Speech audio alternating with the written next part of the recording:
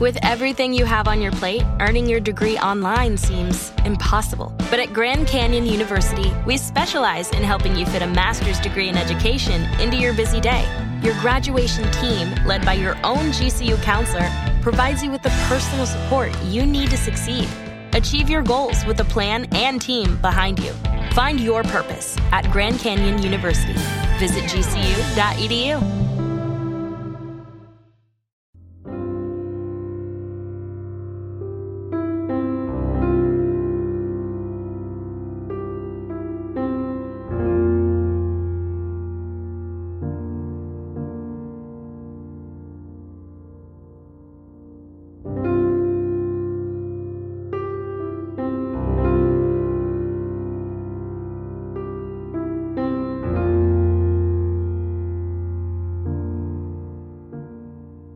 Welcome back to the Missing Maura Murray podcast. I'm Tim, here with Lance. Lance, what's up tonight? Not too much. How are you tonight? I'm doing fine. We're here and we are going to answer a few emails from our lovely listeners who are incredible people, very patient people.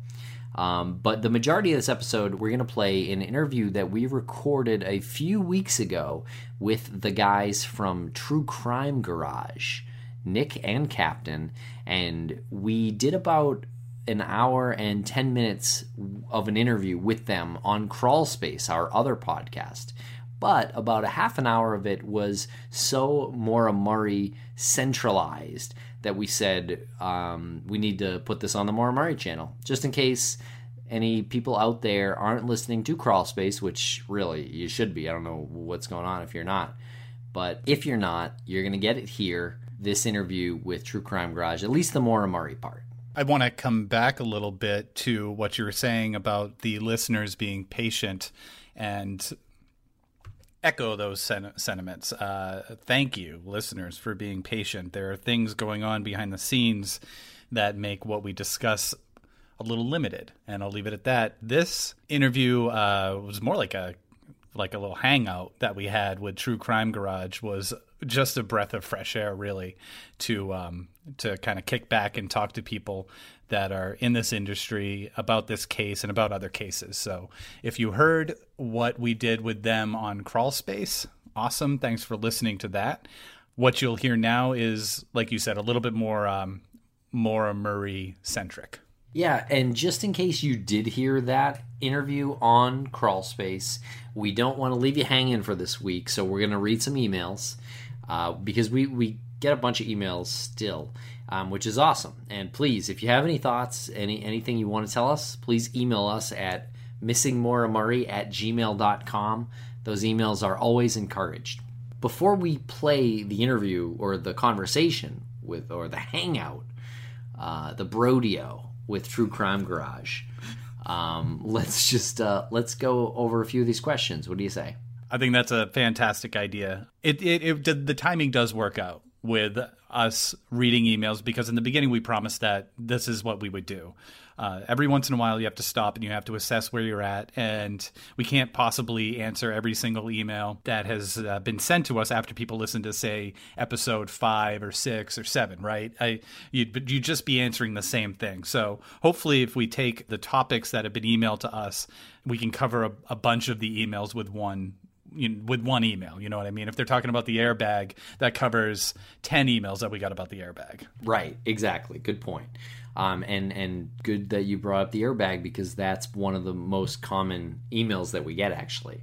And I think we have addressed it before, but let's do it again. So we got an email from Robert who asked about the passenger side airbag. He says, both airbags deployed in the crash. Wouldn't that mean that there was a second person in the passenger seat at the time of the crash? Because, as we know, the cars today have sensors in the passenger seat, and your car is going to beep if the passenger in the passenger side doesn't have their seatbelt on. So the cars today are so smart that they know if a passenger is in the passenger seat. However, in 1996, Morris Saturn, it did not have that alert system. There was a mandate that was put into place, And it is not necessarily true that there was someone in that passenger's seat that set off the airbag. As a matter of fact, it very well could have been a bag that had some weight to it. It didn't have to be anything Right. with weight. It would have gone off if there was nothing in that seat. Exactly. It went off. Yeah, it went off no matter what. This does not answer any question about Faith Westman's identification of a man smoking a cigarette in the car. So we can see how the two come together. They correlate. If you look at the airbag going off and you look at the transcription for Faith Westman when she called 911, she does say that she saw a man in the car smoking a cigarette. This could just easily be her assuming it's a man and assuming that some light is a cigarette. But You're saying that because of that, in the transcripts, the man in the car smoking a cigarette and the passenger side airbag going off, some people automatically think, well, that means there was a person in the passenger seat that wasn't seen by Butch Atwood or Faith Westman or things like that. I would add that it's possible that there was a person in the passenger seat, but what we're saying is it's not necessarily true. It's not definitely true that there was someone in the passenger seat because the passenger airbag went off. In fact, by all accounts, there was, well, I'm sorry, not by all accounts, but by almost all accounts, there was only one person in the car. exactly. To put that a different way, by one account, there was a man smoking a cigarette in the car. By every other account, Maura was alone. Another email we got from another person named Rob, actually. This person emailed a couple times, basically telling us that he can get us an interview with Fred Murray and sort of insulting us, saying that the show is going nowhere and we need a big score and do you want Fred on your show and I can get him for you. Yeah, I'm actually surprised that you brought this email up. I'm glad you brought this email up. Yeah, well, I have a lot to say about it. Yeah, it was a bit shocking when we got the email. First of all, there's references to the Oxygen show. There's references to a note that this gentleman left on Reddit. He then continues to criticize the direction of the show in the past couple of months, and almost as if to make us feel like self-conscious about what we're doing lately. And then comes in with the uppercut of you need a big splash. I can get you Fred. What do you say? And it's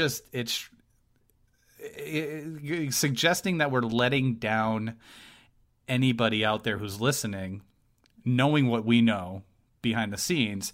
It's worth it. In the next few months, it'll be worth it. But to suggest that and then back that up with, you need to get Fred. This is such a, throw your line in the water with a bobber and a worm, and you're hoping to God that we bite on that. And if this person does actually know Fred, he would know that Fred Murray would never appear on this podcast. So not only that, which is fine, but yeah, it really is fine. But if you know Fred and you're going behind his back and saying, there's so many things wrong with this. Fred Murray would never assign somebody to say, hey, go tell these guys that their show's losing direction and I'm going to be the big fish that they're going to land on their show. We know that is absolutely not going to happen or possible. And then if that isn't the case, then we're left with, you're going behind Fred's back and you're saying I'm going to manipulate him and try to get him to be on your show, which sucks. So, or you're lying. Yeah, I don't know what to make of it. We appreciate the listens and the emails. So thank you, Rob. Yeah, thank you, Rob. I'm also getting a little fired up about this. We got another email from someone named Chris who said they really love the podcast, but there's one meta criticism. And they don't like when we refer to people as males or females rather than men or women. Person seems like a really thoughtful listener. I can only imagine, because he says it here, that it seems dehumanizing if we call someone male or female as opposed to a man or a woman. So we appreciate that email. Thank you, Chris. What do you think, Lance? Once again, you work in this vacuum of this echo chamber, this of what we do, right? And you think you're saying the right thing. I remember a long time ago we kept saying Maura was, a missing girl from UMass, and finally someone called us out and said, please stop calling this 21-year-old, this 22-year-old woman a girl. She's not a girl. And so it surprises me what the meta criticisms are, and how what we say.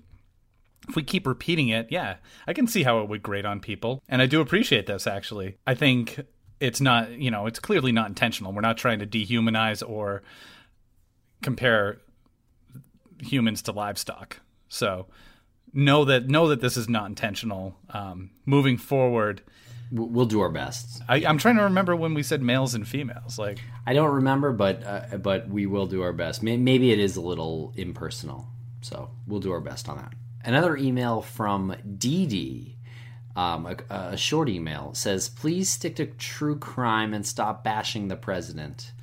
And this one, I believe, has to do with the Jon Ronson interview that we had. And it was really part 2 where we talk about Trump. And we made a point in the Crawlspace version, in the Crawlspace intro, to say, please save your political tweets and emails, because we're not actually talking about politics. We're talking about the personalities involved in politics. And I still firmly believe that that's what we did there. I mean, I'll disagree a little bit with that. I do agree it's not relevant to express opinions, but the stick to true crime. True crime is what you do, not politics. Laws are being broken right now in our government, so that is kind of true crime. Sometimes the topic does stray a little bit. If laws are being broken right now, sure, then that applies to true crime. Sure. But we will do our best. Sometimes when you're speaking with a guest and the topic goes beyond what is intended, and you realize that you are still having a good conversation that is probably maybe not enjoyable, but listenable and interesting for everybody, then you continue it until you wrap it up. It's better to approach every topic and talk about it and then get emails like this than to be nervous about talking about anything. And I'm pretty happy and delighted, really delighted actually, that was the only email that we got about that. Yeah. So that was cool. Most people understood that we weren't really taking a political stance there. And again, our politics mean nothing to you guys, and we get that. So we're not going to force our political beliefs down anyone's throat. Someone named Melody emailed us about the Wrangling Renner episode 42. And we got a few emails about this. People saying that they were a little bit upset at this episode, and specifically the part where we mentioned Maura is a survivor and that she would stay and fight instead of running, which is what James Renner said she did. She ran from Billy, is James's theory. So we challenge him in that episode, in episode 42. We did get some emails and tweets about it. People saying that that's not necessarily true. Survivors would run at periods. So just wanted to acknowledge this, and I suppose that's obviously a mistake if we're generalizing to say a certain thing definitely happens to all people. Right. I'm glad that we're addressing this email, because that's been something that's been kind of a thorn in my side personally. When we were in the middle of this heated discussion about whether or not Maura was, not a psychopath or a psychopath, and Renner had said, I think she's a survivor.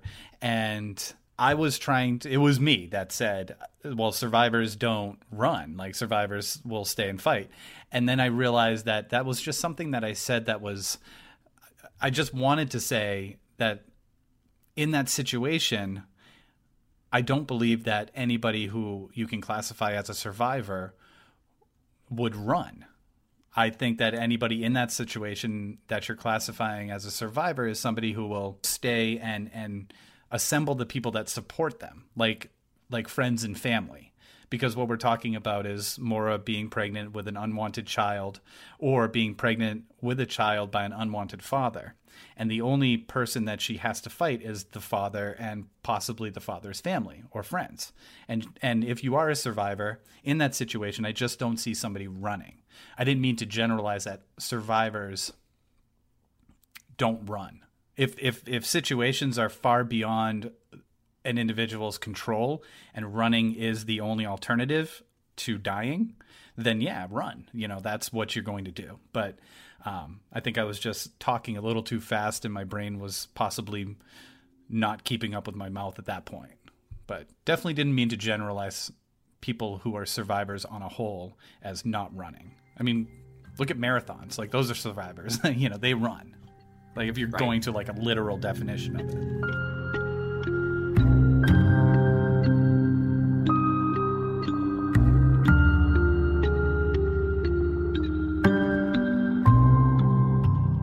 One from Michelle, a nice email, mentions that they really like the podcast. Congrats on the Oxygen show, which, shouldn't really be a congrats to us. It really should be a congrats to you guys, because it's actually you guys that made the show happen. We mentioned this before, but it's the interest that you have in this case that made this show and this new investigation possible. So I thank you for your congratulations, but I throw it right back at you. This person also mentioned that they signed the Change.com petition asking for FBI involvement.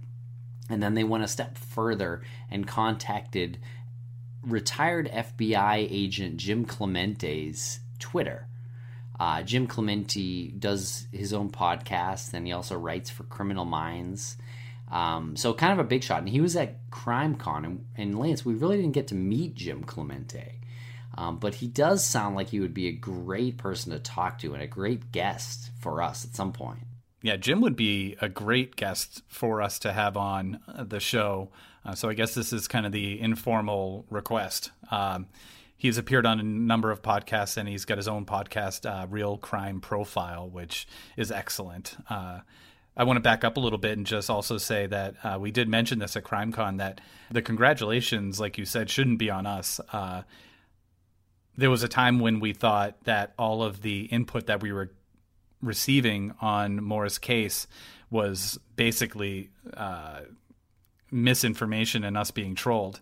But once it was funny, right? I mean, a lot of that troll stuff just started to go away, and the people that cared about the case, who had good information, who would give a theory, and then we'd say no because of this and this, they'd say, oh, I understand, and then they'd come back with something else, and we'd say, oh, we never thought of that. Then we'd analyze it behind the scenes and realize this might be something that hasn't been looked at in the past. We're experiencing that right now. So it really is, I mean, this whole new investigation just happens to be done by a television production company, but if that's what it takes to bring closure, then that's what it takes. It really is the information that the people who listen to this show and responsibly think about this. That's where the congratulations should be. And it's really exciting to know. And I wrote this on the Facebook discussion page for our podcast recently. But that this TV show they're uncovering things. They are answering a lot of the nagging questions that this community has had. And it's really exciting to be able to tell you guys that. And we really need you to believe it, because it's true. It's not just us pimping Oxygen Network. Like, we're not getting paid by Oxygen Network to say this. That's not what this is. We really feel this way. This is a great production company and network that took a real chance on a case that we believe was solvable. Right. And at the time that they took that real chance on it, we had been discussing pretty much simultaneously how this case was on the brink of becoming folklore and beyond cold case. Unsolvable, Lady of the Dunes type folklore. And then they come aboard, we establish a relationship, we start understanding where they're coming from, how much they care, and it's really done a 180 as far as solvable or not solvable. And believe us when we say that if we didn't have all of the best intentions of both you and I and Oxygen Network in mind, we would have broken a contract a long time ago, but because for the better part of the last few months, we haven't been able to say certain things. Right, and it's really just the stuff that we're doing with the Texas crew and Maggie and Art and the investigation that's going on behind the scenes. That's really the stuff that we can't talk about yet because it's going to be on the TV show, and that probably is obvious to you guys. But that show is airing soon, and supposedly the air date is September. So we're only a month away, a little bit more than a month away from this information coming at you. And actually, Lance and I have talked about this very many times over the years we've looked into this. The information flow in this case comes at us like waves, and it comes at you guys like waves. And I'm not sure if you noticed this, but it comes at you like waves. And right now, this period of time is sort of like the time where the ocean pulls back before it unleashes a giant wave. And that is what is going to happen with this new TV show. A giant wave of information is coming at you, and that is a promise. Right. What you're talking about is the ebb and flow of the show. And even before we started this podcast on a serious level, we had often discussed, wow, we would go a month and a half, 2 months without anything. After the ebb, pretty much right around the time when we would acknowledge that, oh, wow, it's been pretty dry lately. There's not a whole lot of stuff going on. It would be this wave, like you said, this flow of information, whether it's coming from John Smith or coming from Aaron Larkin or any of the people who contribute to this.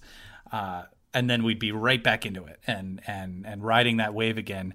And this is the biggest ebb and flow that we've experienced. 2 other quick emails I want to mention because they're common emails that we get. Mike Lavoie is someone that we get emailed about a lot, and it's because of the different podcast called Someone Knows Something. And I guess on season 2, there's someone named Mike Lavoie who is a potential suspect in that case. That is not the same Mike Lavoie as the person who towed Maura's car the night of her disappearance. We have tweeted this out, but we do still get emails about it, and we appreciate all the emails. So you're listening closely. We really appreciate that. So thank you very much. It is not the same Mike Lavoie. Also, episode 18 is not for listening right now. We purposely took it offline ourselves because the blogger we interviewed, who will remain nameless, went on to write some really messed up things about the Murray family, about us, and about the listeners of this show and the followers of this community. So he is not someone that we want to promote in any way, shape, or form. But with that said, I kind of feel like we should re-release episode 18. Yeah, I'm good with re-releasing episode 18. Really? Yeah, just kind of know that it's like the 13th floor in some hotels or apartments. If it's, you're like, oh, it's the 13th floor. I know I'm on the 14th floor, and that's actually the 13th floor.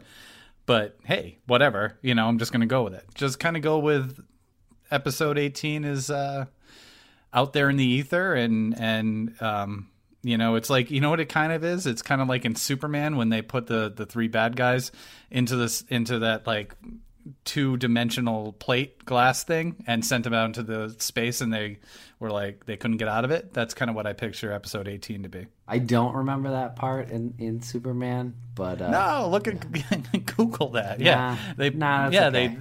No, it's a fun scene. It's a fun scene.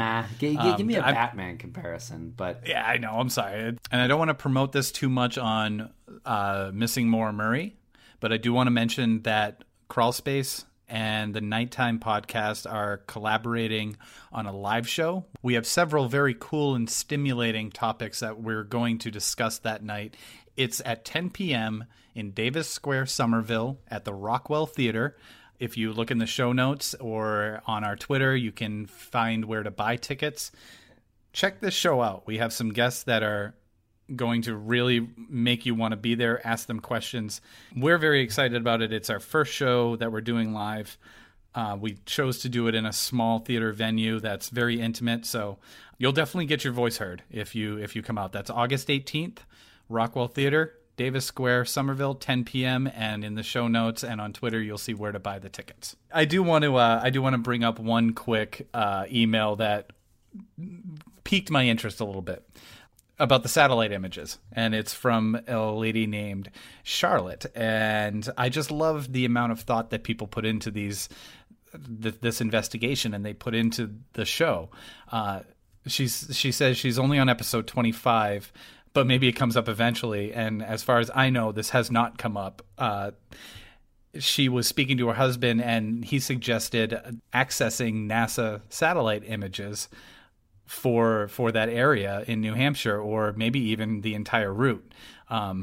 She says that she originally told him that the idea of this was ridiculous, but these are the things that we really want to encourage people to think of. It's something that you might think is ridiculous in this case to help gather information probably isn't that ridiculous. We're on, year 13 of her being missing, going on 14 years. So, hey, if you think that NASA satellite images might help somehow and accessing them, if anyone's got any connections to do that, send it our way. Anything. It doesn't matter how ridiculous. It doesn't take much to send an email, and it doesn't take much for Tim and I to look at it and say, should we look into this? Yeah, great point. Thank you very much for mentioning that, and thank you very much for that email. And thank you very much for all the emails. We really appreciate it. Thank you very much for listening to this podcast. We hope you enjoy the half an hour where we talk to the True Crime Garage guys. We talk a little bit about Maura Murray. We talk a little bit about James Renner. It's a pretty fun conversation. And check out their podcast, True Crime Garage, on iTunes and everywhere, truecrimegarage.com. Very good. We're not intentionally teasing the investigation that is part of the television show produced by Oxygen. It's where this investigation has to be at this point, because it hasn't gotten any further in the 13 years that to right now. So if it takes, and I keep saying this, and sometimes redundancy is good, but if it takes a television show with some clout, with some investigative journalists, with former U.S. Marshals, with law enforcement, maybe this is exactly where it has to be. So keep supporting it. Keep supporting this, because nothing's been done that's made any real movement in the past 13 years except for this.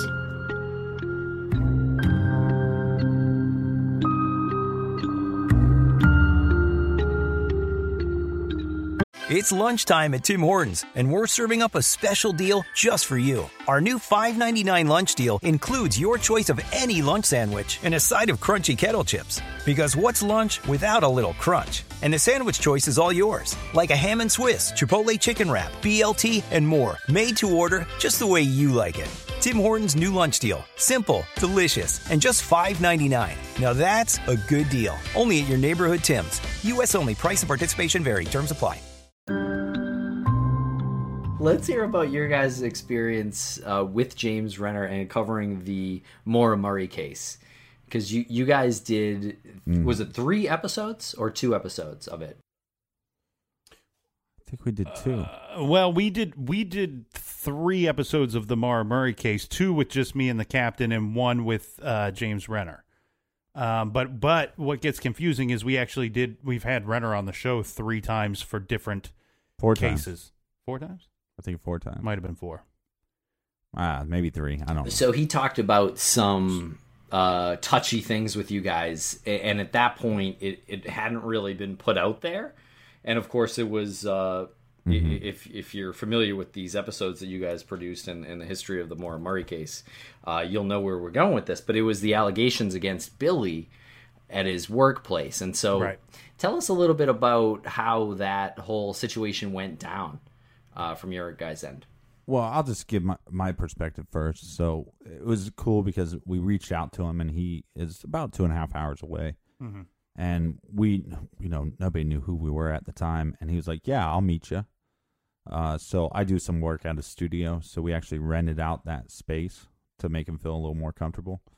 So he shows up, and he gets out of his car, and the first thing I think he sees is me, like, oh, what the heck did I get myself into? This guy's big. Then he goes in the studio, and it's top-of-the-line studio. I mean, all the remixes of Led Zeppelin were done on that board.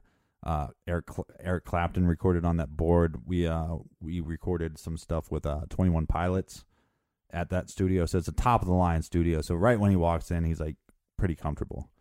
And it's just funny because he looks right at Nick and he goes, "Didn't you follow me out into a parking lot one time?" Which is true. Which is true. Which is true. Is that a true story?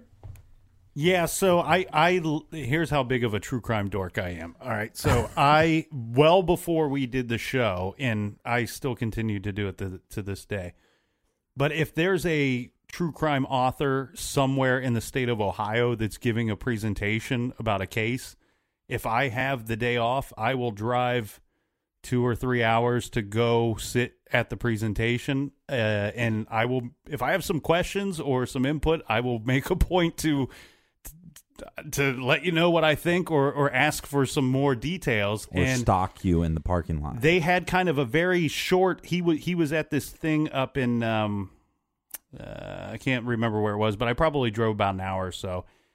And they had a very short Q&A afterwards where he sat off to the side and you had to approach him face to face.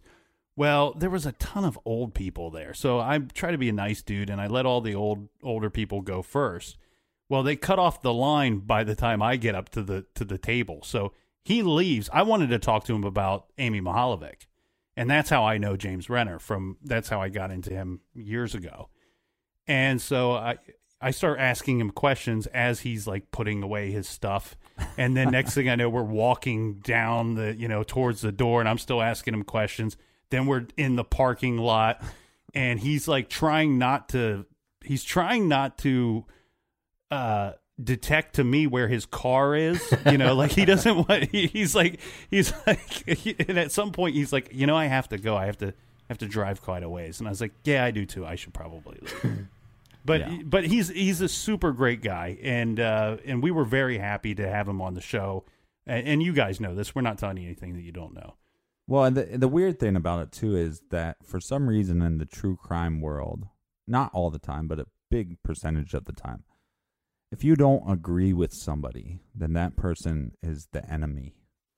Right. And I think that, to me, is silly. Because, I'm going to learn more about a case from somebody I don't agree with than somebody I do agree with every point. But as far as your question goes, I was interested to hear what he was going to talk about. And the other interesting thing was he told us before we started recording, I'm going to explain this information to you, but we had to stagger our release because some of this information was in the book, and obviously to protect himself, that's what authors have to do. So we were hearing this information for the first time. He did the interview with us about 2 months before the book came out. 2 months before the book came out. Yeah, so we had to kind of sit quietly about what we heard, during that interview. But, I mean, those are accusations, and if he feels strongly enough to accuse him of that, he must have evidence to back that up. He said Billy didn't deny the allegations. That's really all I know about it. And he also said that there were the accusers talked to him. I don't know. Yeah, well, it's weird because, your guys' I told you your last episode with him on Missing Charlie Murphy, you guys kind of went after him. And I think we would have been more confrontational with him, but we invited this guy down. And Nick and Renner actually talked a lot about Amy Mihaljevic and a couple other cases beforehand. Mm-hmm. So it's the last one we talked to him about. And we're trying to be respectful. Like we brought him in to hear his viewpoints, and we weren't like trying to ambush him and say, "Hey, come in here and come to our turf and let's have an argument." I just wanted to hear his thoughts. Well, and the thing too, this is where you got to give him credit because he's made a lot of accusations regarding the death of Amy Mihaljevic. But at the same time, he's made those accusations, but he's gone up on people's doorsteps at the middle of the night and knocked on the door with only armed with a pen and paper and said, "You know what? I think you did this. You got any answers for me?" That's something. I mean, that's doing the legwork. Anybody can sit in a garage and say, "You know what? This guy did this and he's a terrible person and I got no proof and I've never even seen him face to face." Right. James Renner has done the leg work. He's chased the boogeyman. Maybe he's never caught the guy, but you know what I mean? I give him credit for that. And the people that don't like him about his opinions on that particular case, you got to remember that with the Amy case, he was going after justice for a little girl. Mm-hmm. So how can you not like somebody that does that? I think the Maura Murray case is different. I think it's a case that sucks you in. And I think, oddly, it becomes a case that you want the answers for yourself more than you want the answers for Maura. You know, because if she did go missing on her own, then why the heck are we talking about this? She doesn't want to be found.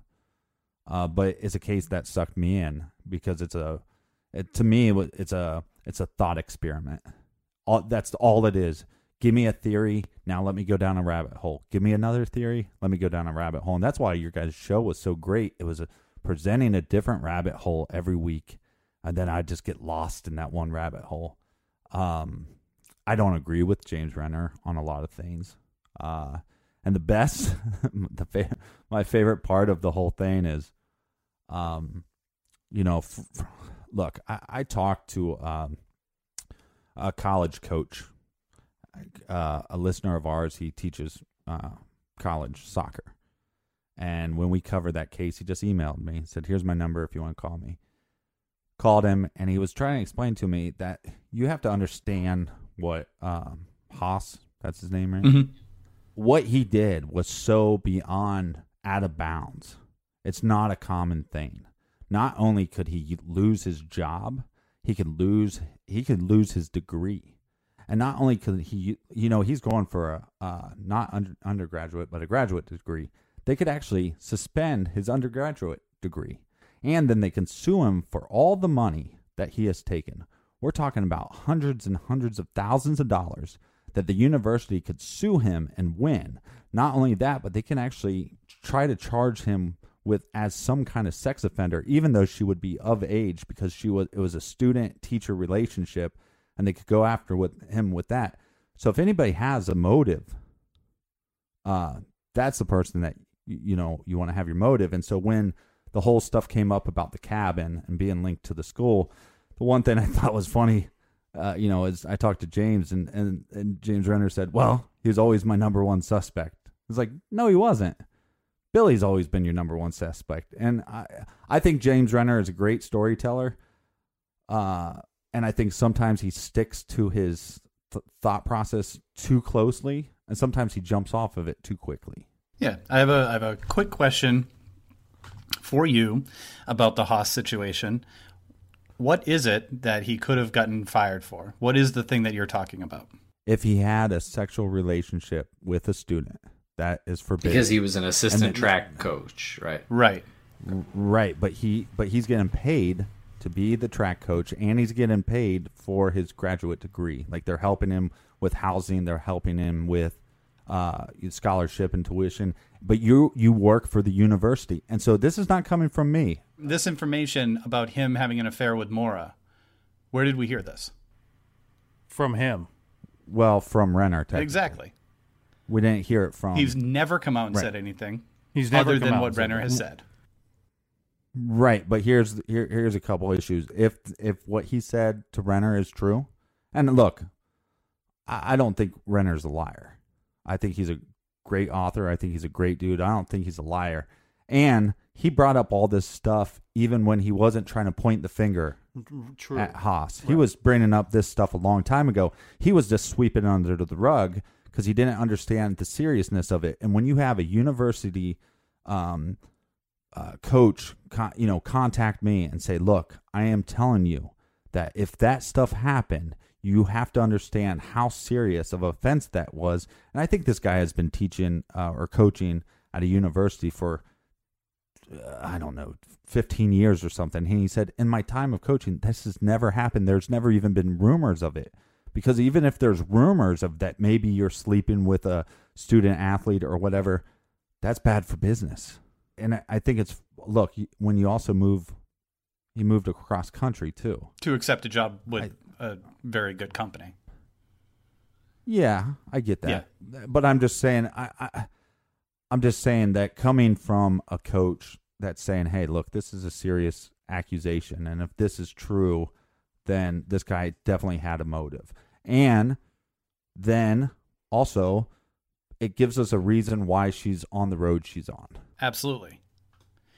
All of that aside, and I agree with you on James, and I think because we have a relationship with James and we work well with him, and I feel like we're able to call him out on certain things, I feel like he takes his narrative a little too far. For example, the Haas situation, the police officer who Maura called and arrived at the scene for the first accident, also an unnamed source who claimed that there were orgies with the track team. These are things that he puts out there, and he says she left a party, got into her dad's car, got into an accident, and he lets you put that together and say she was drunk in an accident. And then he says, when I called the cop, he hung up on me. He hung up on James because he just didn't have anything else to say. And as far as he knows, James is a reporter, and he didn't charge this girl with DWI because she wasn't drunk. But James will put it out there and say, an unnamed source said that there were orgies at the track with the track team, and she left this party, and she got into an accident, and it was 2:30. Put it together. I mean, she was drunk. So it's all of these things, and I don't know what happened with Haas, and I don't know, what the ramifications with that would be. But I certainly, I don't think someone can go so psychotic so fast and say, wow, we had sex, and if I get caught, then I get fired. I have to owe money. Damn, I got to kill you. Like there's other ways to go about doing it. This guy has never. Well, he doesn't have a police record. He's never had any history. Yeah, but the cabin. No, yeah. But the cabin, man. No. Look, I'm not saying he did. I'm just saying I think from the word go, right when I first heard that, to me, it felt like a situation that, especially people like Renner, they're sweeping under the rug. And it's a serious, what he is stating that Haas said, that's serious. And that should be looked into. I mean, just with his job and everything, that should have been looked into. In all fairness, though, on our show, we didn't say that Haas did it. But on our show, we said, you know what? If Maura was pregnant and if she was in fact heading to the cabin, then Haas would be our prime suspect with a big circle around it. Yeah, because who says that she has to be pregnant by Billy? Right. What if she's pregnant with Haas? Right. Haas's baby. So that's just those were if we had those two questions answered, then we would, for us in the garage, we would have our prime suspect. But it's something that the captain and I talk about week after week. Every case we cover, there's usually one or two questions. If you just had the answer to that, and it has nothing to, I think it would point you in the direction of who's responsible for what. Mm-hmm. Yeah, there's totally a chance that Haas has absolutely nothing to do with where Maura Murray ended up and has no idea. And maybe, as James Renner wrote in his book, she did say to him that I want to run away to Mexico, but obviously didn't. Like we've heard, I can't remember where I'm trying to recall this from, but there was a story recently where someone said that, and it was Brianna Maitland said, we talked to her friend, and she said she was going to go run away to Florida, and obviously that it wasn't what happened because her friend that she said it with was still there when Brianna Maitland went missing. So yeah, these weird things like that, like I want to run away to Mexico, they do happen, and that's not the end result. But I want to get back to something that Lance said about Renner. Do you think Renner is, like you mentioned, he put it out there and he kind of leaves it open-ended. Do you think he does that because that's where he is in his reporting, or do you think he does that because he has an agenda that he's pushing? Well, I don't want, again, I respect the guy, and he's a sweetheart of a guy. To me, though, he's an author. And he's trying to create a story. Whether that's fiction or nonfiction, he's trying to create a story. And what the captain means by that is, don't tell him what. I know what you mean by that. We're not saying that he's fabricating things to create a story. He has to take what information he can gather, an assumption. Maybe sometimes it's an assumption. I don't know. But he has to take what he can gather and put it together in story form. Yeah, but no, what I meant is I think sometimes, if I say it this way, it's a better story. And I think he's just naturally, that's the way his brain works. This is a better story. Just like when he said to me, well, yeah, he was always one of my number one suspects. Yep. No, you brushed him under the rug months ago. And now that there's actual evidence that points that maybe we should look into this guy more. And then again, he said, well, you know what I think is funny is that he talked to me before and now he won't return my emails. Like, that's a big deal. Like, look, he might just not want to talk to you. Somebody not wanting to talk to you that does not point to their innocence or guilt, ever. Sometimes they just don't want to talk to you. I have a lot of emails that I have not responded to. A lot of from me. Yeah. From me.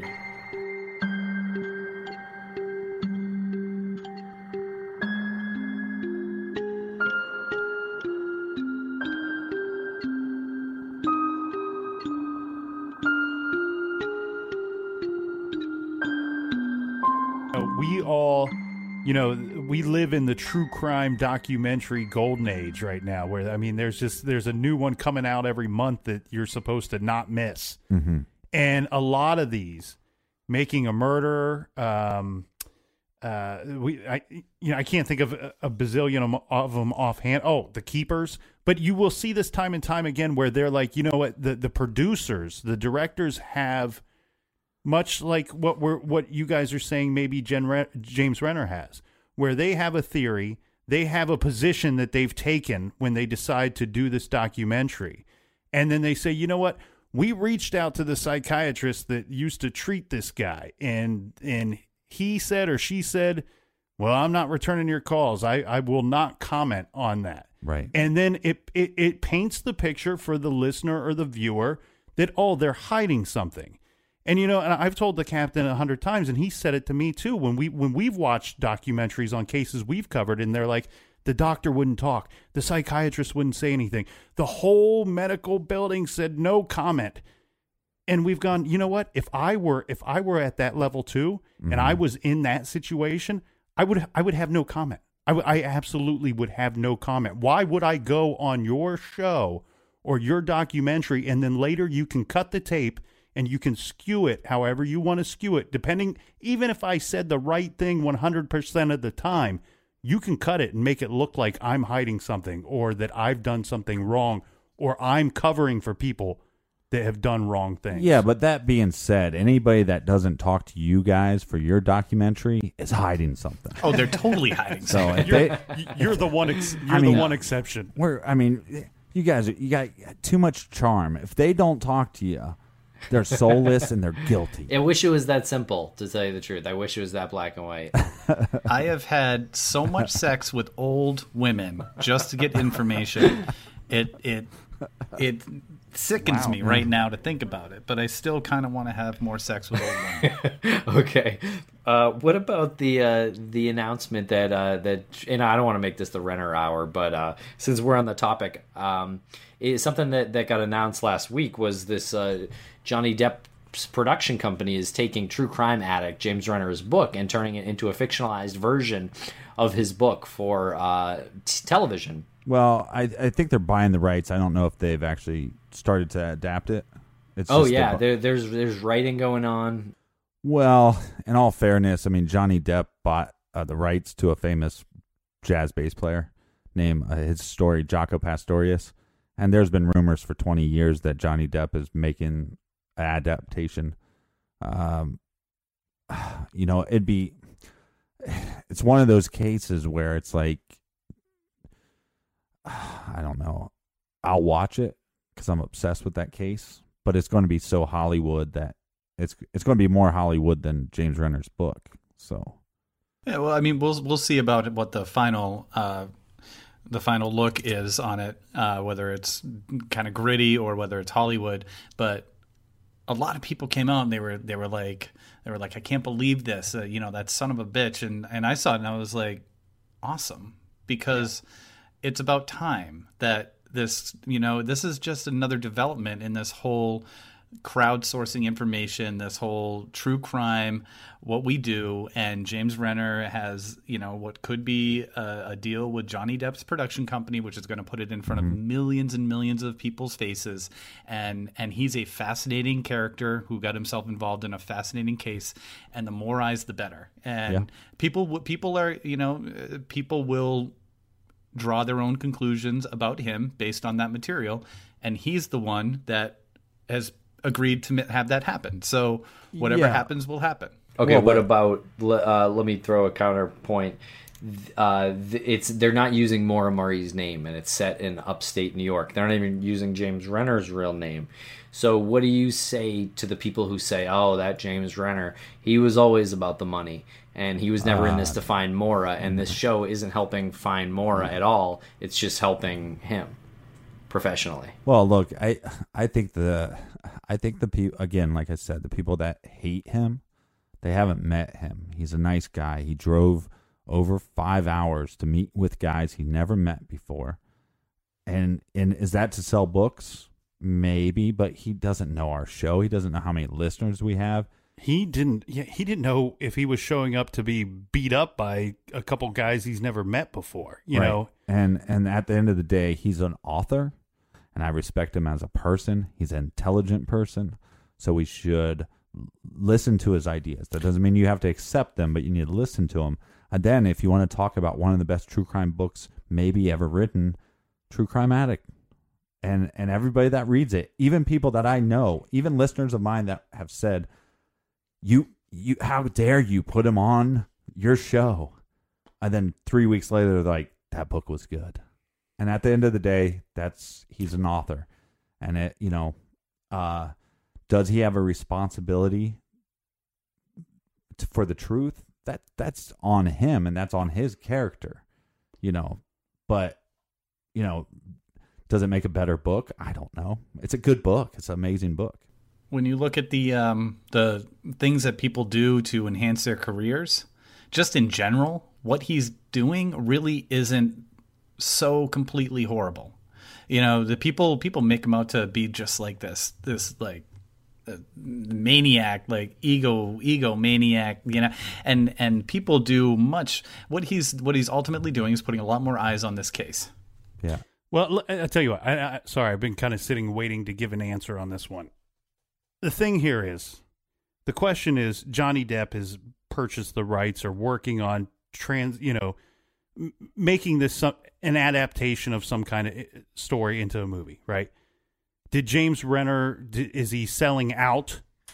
James Renner used Maura Murray's name in his book. He used James Renner's name in his book. That's his product, was his book. He's not hiding the truth from you.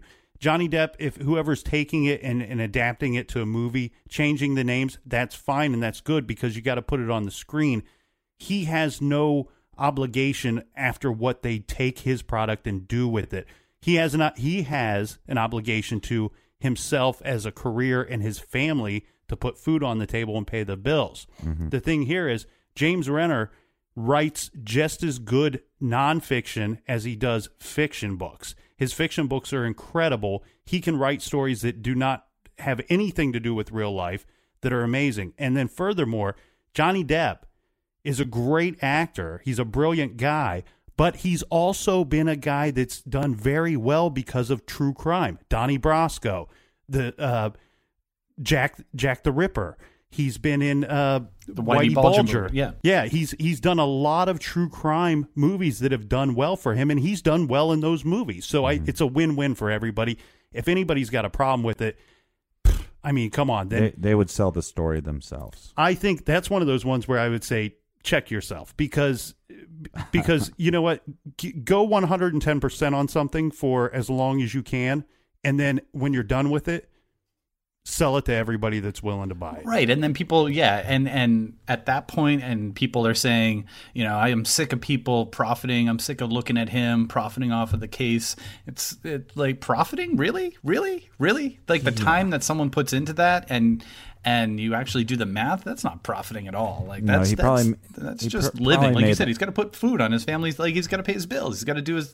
We all have to do that. So you're saying, like, if he got a job during the time that he spent writing the blog and writing the book, then he could have made potentially more money than he made making the book, and he wouldn't have raised awareness for this cold case that may have become folklore by now if he hadn't done that. Is that what did I take that a little too far? Here's a weird question for you, though, because the funny thing about the Mara Murray community is they just jumped on him and hated him. Again, like I said, go back to his earlier work. All the stuff with Amy, that's a little kid he was trying to find justice for, and not popular. He's going to write a book about her, and by the way, he's not going to make any money off of it. He's doing that for justice for a little kid. And for whatever reason, he got sucked into this case like we all did. And then for some reason, he's truthful about his opinions. And then everybody jumps down his throat like he's some like horrible person. So, some of his thoughts and opinions might be wrong. It doesn't, but what's weird to me is they question his character. It's like, that's the craziest thing to me. It's like when we cover a case, Casey Anthony or one of these, or like West Memphis 3, or, we've never done Adnan Syed's case yet because you can't win. Who's that? And it's like Adnan Syed. But it's like you can't cover those cases because if you're honest with your opinion on some of those, people jump down your throat and then they start like attacking your character. And it's like, we might not agree on what happened in this case, but why are you attacking my character? And I don't understand why they do that with James, especially a guy that they never met. Well, here's the other thing, too. And we'll have to move on after this one. But the thing here is, Renner he's a little garage. If you want to hate somebody, hate the big box company, because Johnny Depp and whoever produces this movie, they've taken Mara Murray's name out of the show. They've taken it out of the story. They're going to make millions. Renner's made thousands. That's what it is. Renner is listed as an executive producer. Well, he should change his mind. No, I'm joking. I'm joking. But you see what I think you guys know what I'm saying. But absolutely. Here's what happens all the time, though. In Hollywood is, if they just looked at, we always see these movies based on a true story. That's what it will be, based on a true story. And he lived that life. So the book, True Crime Addict, is more about what he was doing that in that time than it is just about the case or Mara Murray. So that is his story, and he has the right to tell his story. Right, and it also reflects the culture of the time with that genre. It reflects how one person, if it's James Renner or if it's me or Tim or you guys, how we get caught up in certain things and how those effects lead to something else, which leads to something else, etc. But hopefully it inspires more young authors and journalists to go, hey, you know literally what? Went into my throat and my brain and took the words. You just pulled them out in it was like you just dipped them in butter and pulled them out of my throat. Because, look, it's inspiring. I mean, I don't agree with a lot of his stuff with Mara Murray, but what's inspiring is a guy that devoted so much of his time and energy to try to find answers. Whether those answers are just for himself or for the greater good, who cares? The movie for True Crime Garage is totally for sale as long as George Clooney plays me and Carrot Top plays the captain. Nice. We have a running joke that when True Crime Addict becomes a TV show, for some reason I just know that Rick Moranis is playing me and Taye Diggs is playing Tim. I just know that's how it's going to happen. I'm not going to throw out any theories here for relating to Mara, but I will throw one thing in there that I always think about regarding her disappearance and her accident, or the vehicle, wrecking the vehicle that night and then disappearing. And the question of, did she take off of her own free will? Did she leave with somebody she knew? Was there a tandem car? Did she get into another car? Did she walk away, run away, whatever? One conversation I had with the detective back when we were covering the Brian Schaefer case was, I asked him, I said, do you have, this is a retired detective, I said, do you have any outstanding missing person? This is somebody that did missing persons. He said, I have one. And he said, I have one that has bothered me from the day that I got it because I thought it was easily, I would find this guy. I said, well, why would you find him? He said, because he was last spotted driving his car. Well, a car is a very easy thing to trace. It has a VIN number. It might still have a license plate on it. It's, unless you paint it, it's always going to be that color. And he said, it's what has bothered me so much about this case is we never found his car. He said, for 15 years, every couple of months, I would run it through the system to see if there was a traffic ticket on that car, or if it was reported stolen, or if it was reported in an accident. Nothing on this car forever. And it boggled his mind. And now the thing is, if you want to think about somebody, I don't know that she would be smart enough to plan this out. Mm-hmm. But if a car is a problem, and the detective that I spoke to obviously sees that the car is the solution to finding the person, well, she walked away from that problem that she had, right? And I'm not throwing any theories out there. I'm not saying that that is my theory. I'm just saying it's something that I always go back to because the detective I spoke with knew nothing about this Maura Murray case. I was just picking his brain from his experience from all the cases he's covered. Yeah, what was interesting was he actually talked to the detective, and then I got to talk to the detective again. And his first question to me was, why is this missing person case so popular? And I was like, and I didn't have much of a reason to give him other than it just kind of takes on, once you get sucked in, you're just sucked in forever. I mean, to this day, whenever you guys' documentary comes out, let me know. I want to go to the showing. I'll drive wherever. Oh, awesome. You'll be hearing about it. And so I think the interesting thing about Maura Murray's case is, for us, and I'm not for sure, we might have gave some opinions, but I think they were loose. It's a case for us where we're like, we don't really know. And I think that's okay answer to give sometimes. Yeah. Because we just don't know, Oh, it's absolutely okay. Not only is it okay, it's the most responsible answer that you can give if you've gone as deep as we've gone in it. You cannot go this far and say, no, this is how it happened, because you don't know. Right. There's no way you can know. And everyone's like, well, what do you think happened? It's like, I know what I think I know leading up to it, and what I think I know. But that's a weird thing about doing a true crime show. Is like, a lot of people that are tuning in, we'll get a lot of requests, but the requests that we're getting are cases that are already big, that already people talked about, but you become their friends, and they want to know their friends' opinions on certain things. And I think we actually have a really nice group of friends, group of listeners, that they're willing to, because there's two of us, so we disagree sometimes, and they're willing to let us slide on some of our opinions. And not always do we do, like you said, do the responsible thing by not giving an opinion. Sometimes we say we don't know, and then other times we just go, my gut is telling me. With all the evidence and every which way it's pointing, my gut is telling me this.